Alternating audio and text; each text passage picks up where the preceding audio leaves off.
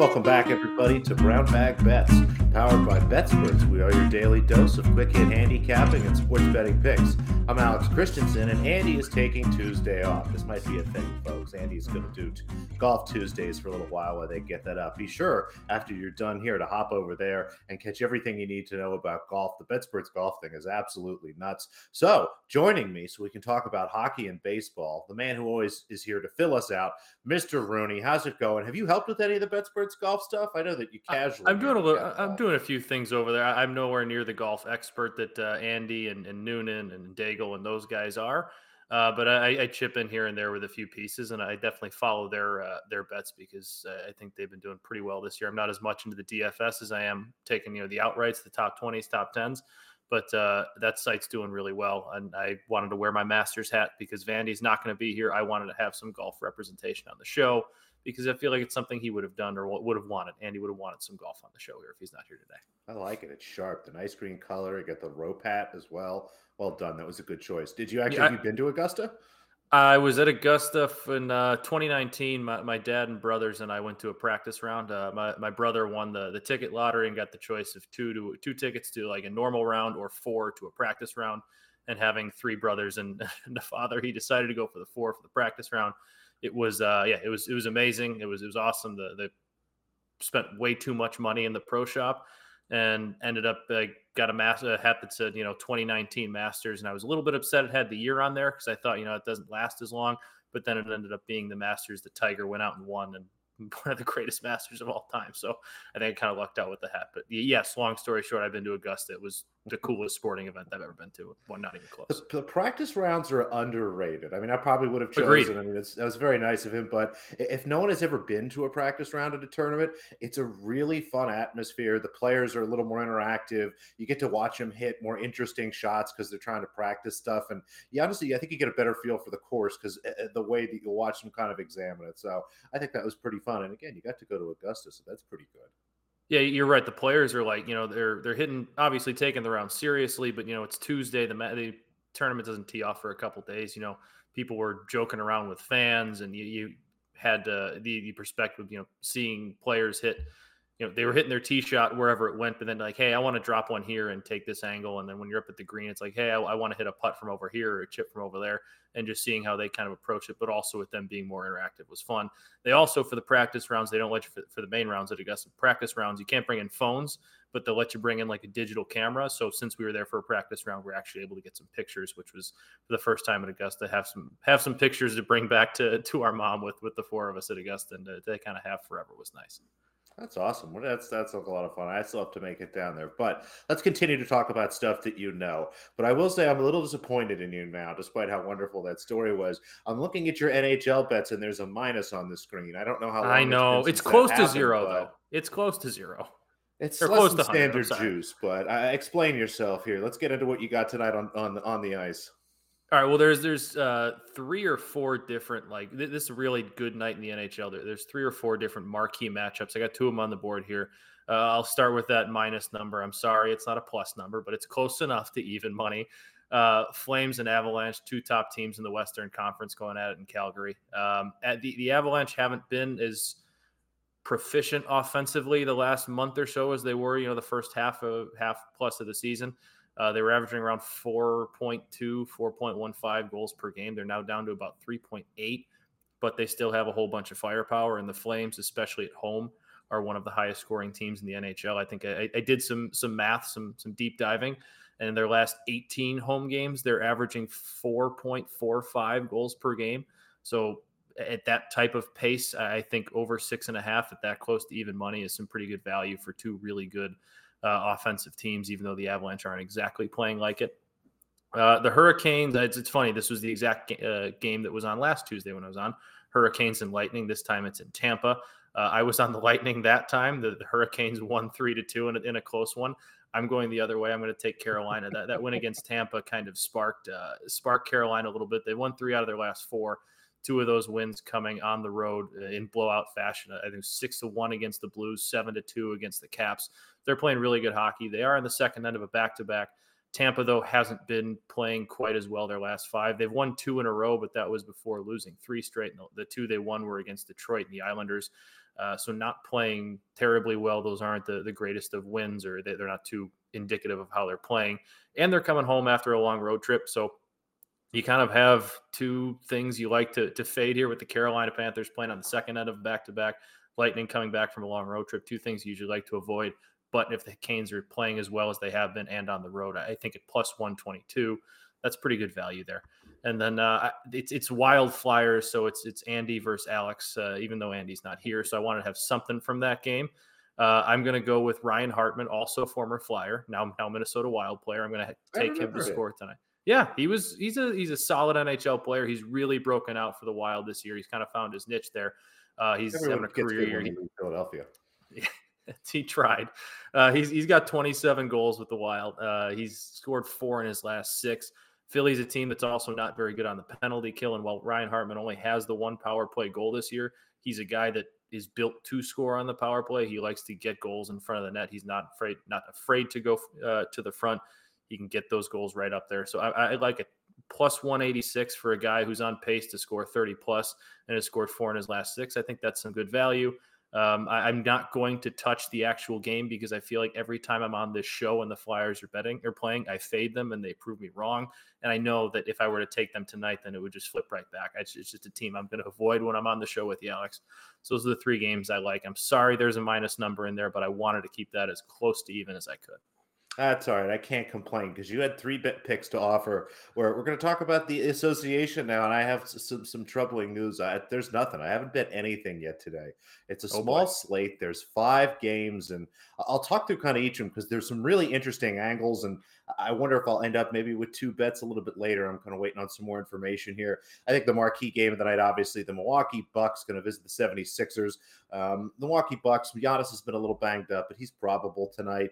This came right on my number. I know a couple smart guys do like the Bucks here. The Sixers have really been struggling the last couple of weeks and continue to fail to close out games against very good teams, and that's what the Bucks are tonight. Now, we'll see if things are a little bit easier at home, but if the Sixers are up big late, even as a Sixers fan, I will be live betting the Bucks if they're down in the 4th quarter there. It's just a tough spot. I think the Bucks can definitely cover there, but the Sixers really should put them away. They generally do well against the Bucks. They match up nicely, but we'll see how things go. Your Chicago Bulls laying 4 against the Wizards of Washington. My model screams bet the Wizards. My heart and my brain say no. It's just been really tough back in the Wizards. They've had an awful end of the season here. The Bulls continue to pull out big wins late and somehow cover numbers in adversarial spots. It's a 3-4, a back-to-back for them. But, the Bulls here are now fighting for kind of their playoff lives. If they lose a couple games towards the end here, they might actually sneak into the play-in game or fall down as low as to the 6th seed at the very worst. So just trying to hold on to their spot there. Again, lean the Wizards, but I'm not going to do that. Mavericks number here came right out on my numbers. Mavericks should be a huge favorite over a Lakers team that looks like they're going to pack away LeBron for the rest of the year. It's seems like they might be done. Total of 218, again, right on my number. Nets Pistons, kind of like the Nets here. Kyrie Irving and Kevin Durant together, they've just been so tremendous. The total of 234, maybe a Nets team total over it again, came right out on my numbers. And the other bet I might make again, I might talk myself into Wizards eventually, we'll see.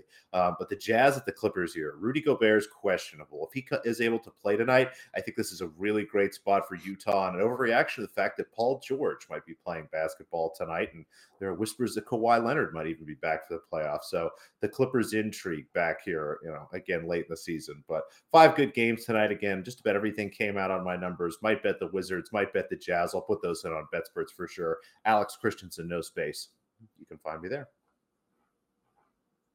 I like your Bulls analysis. I think I would lean the Wizards, but this Bulls team has just been so unpredictable, and they've been beating some bad, not last night against the Knicks, but they've been doing a better job of beating some bad teams, and they're obviously struggling against the good ones. They're an unpredictable team right now, and any sort of line, I just don't feel comfortable taking with them because you just don't know what you're going to get on a given night from. It's very maddening as a Bulls fan. Seems like it's about right with you as a Sixers fan the last couple of weeks. I know it's a familiar feeling as a Sixers fan, of course, but yeah, the Bulls have been very good. It's just one of those just brutal schedule spots, and the Wizards have been playing a little bit better. So we'll see. If you're a Bulls fan, be a little bit wary tonight. But let's move forward to baseball. Baseball is coming. It was on TV the other day. I guess they're playing warm up games and whatnot. But you've got some futures. I love futures. What do you like? What are we looking at? I have it's good. It looks like a homer pick. It might be a little bit of a homer pick here, my first one, but I really like this at the number it's at. Luis Robert Frale MVP. I plus 2,500. I think he's about top 15, top 20 odds on FanDuel. He's a guy who has all the talent in the world in the AL. He wasn't healthy last year. He busted up his hip pretty bad, missed the majority of the season, came back in early August. And from his, I think August 9th was his return date till the end of the year. He had like 13 homers. I think it was 45 RBI. Essentially over, not that he would do that over the course of 162, but his over 162 numbers were like 45 home runs, 131 RBIs. During that stretch, he had significantly better numbers than Vlad Guerrero Jr. and Shohei Ohtani, who were the MVP frontrunners. So I don't think he can do that over the course of 162, and he's got to stay healthy. But his stretch of games last year to close out the year, August through the rest of it, he was as good of a player in the American League as there was. And at the odds there, plus 2,500, he's a guy that can very much get off to a great start. And you might be able to start to do a little bit of hedging or again, taking a ticket to prop swap, whatever you want to do with that. I think he's a great price at plus 2,500. Christian Yelich, plus 2,900, a little bit more of a bounce back spot for him. He was hurt last year, and it was a back issue. So back issues are always scary, especially for guys who are power hitters. But he also had a whole lot of bad luck last year. I think his batting average on line drives was about 100 points lower than the expected batting average. It was like 567. The expected batting average was about 650.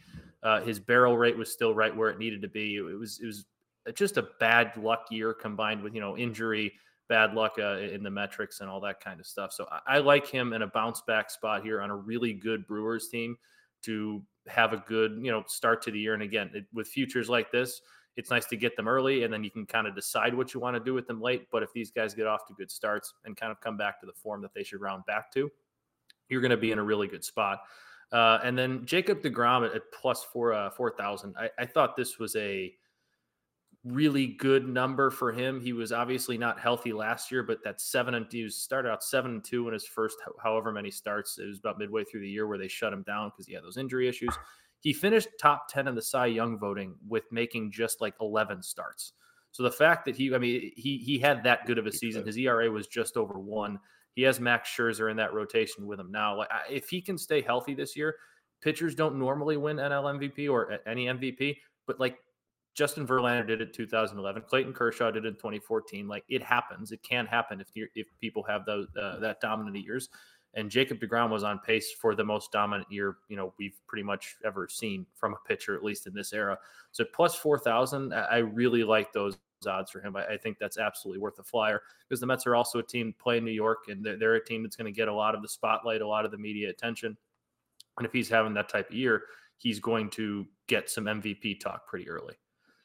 Now, do you know what he is to win Cy Young? I was trying to. He's the favorite. He's like plus 350. Honestly, I thought the Cy Young value there might have been with Scherzer, who's the Mets have the top 2 preseason favorites to an NL Cy Young. Scherzer was around plus 900. So if you like a Mets pitcher, maybe go with that because I think plus 350 is probably not worth the injury risk with deGrom. But if you wanted to grab that, I wouldn't tell you you're making a bad bet. But that's why I wanted to get a little bit creative with a way to bet Jacob deGrom futures. And him being the NL MVP is not out of the question. If he was healthy last year, if he finished the season, he would have been right there in the running and maybe would have won it if the Mets went to the playoffs. And then some win totals. The Cleveland Guardians, I have under 75.5 wins. I think everybody in that division got a little bit better. The Twins obviously went out and got Carlos Correa to bolster that lineup. The Tigers didn't. The Tigers went out and got Javi Baez, and they're a younger team that's kind of just going to keep getting better because their young players are going to kind of start taking the next steps. I think they're a team that was 70 some wins last year. They'll probably be closer to the 80 mark. The Twins were terrible last year. They're not going to be as bad as they were. They'll probably be around the 80 something mark. The Kansas City Royals, even who were the basement dwellers last year, they're a team similar to the Tigers, not quite the star power, but they're a team that's young and is going to keep improving. They play good fundamental baseball. I think Cleveland got worse. I don't think they're very good, and they have guys in Jose Ramirez, Franmil Reyes, who are Shane Bieber, who might be trade targets if the team starts out pretty slow. So I think under 75.5 wins, that 75.5 wins, I think was 75 wins was third in the AL Central last year. I think the White Sox, again, are going to be really good. I don't think the Guardians are finishing third. I think they're finishing fourth or fifth in that division. So historically speaking, with the AL Central last year, I think under 75 is a good bet. Those are all at minus 110, I believe. And then the Angels over 83.5. A lot of this is based on health. If Noah Syndergaard's healthy, if Mike Trout plays, most of the season, if Shohei Ohtani stays healthy, I think that whole division kind of took a little bit of a step back. The A's were a contender in it. They completely sold off. The Mariners were a contender last year, but I think that was a little bit of fool's gold. I don't think they're going to be as good this year. The Astros are still going to be a very good team. They get Justin Verlander back, but they also lost Carlos Correa. I think they're going to be a very good team because they're the Astros, but I don't think they're going to be incrementally better than they were last year.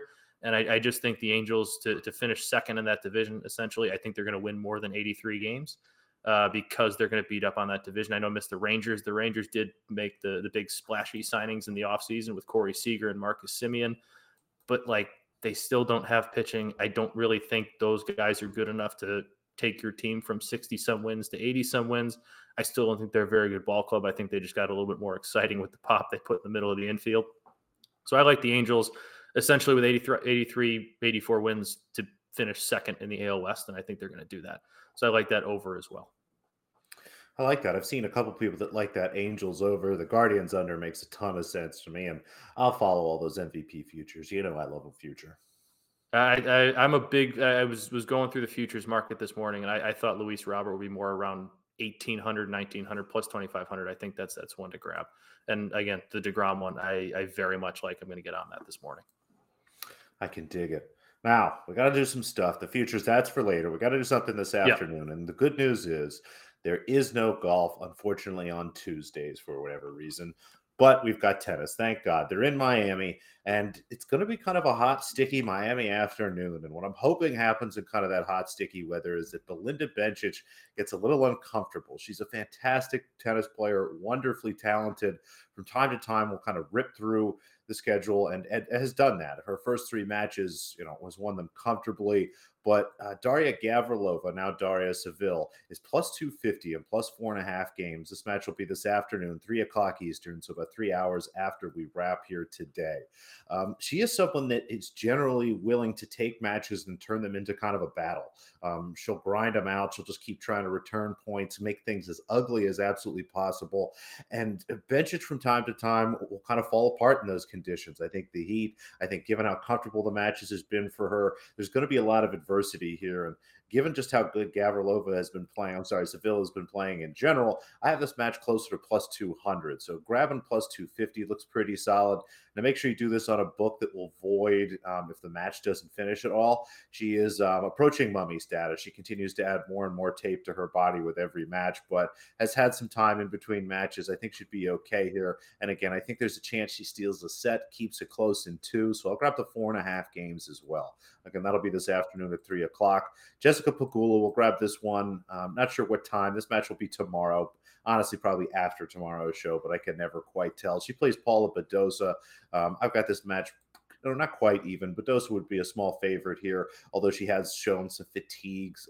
Just doesn't look quite right. Has been calling for, doctors and stuff, seems to be dehydrated. We'll see how she does again in some of these conditions. It's another match. I hope it's in the afternoon. It'll be a much better spot. But even if Badosa is fully healthy here, I have this match a lot closer to plus 130, plus 140. So plus Jessica Pegula, plus 160 or better. We'll have that one in our pocket for tomorrow afternoon. But we'll have Seville this afternoon at about 3 o'clock. Have that lead you into dinner, and then we'll get some hockey, maybe in an NBA bet if I can get it together. Where can I watch the Seville match? Because I like your logic there a lot, and you can see from my hockey bets, I'm a sucker for good value. That seems like some great value there.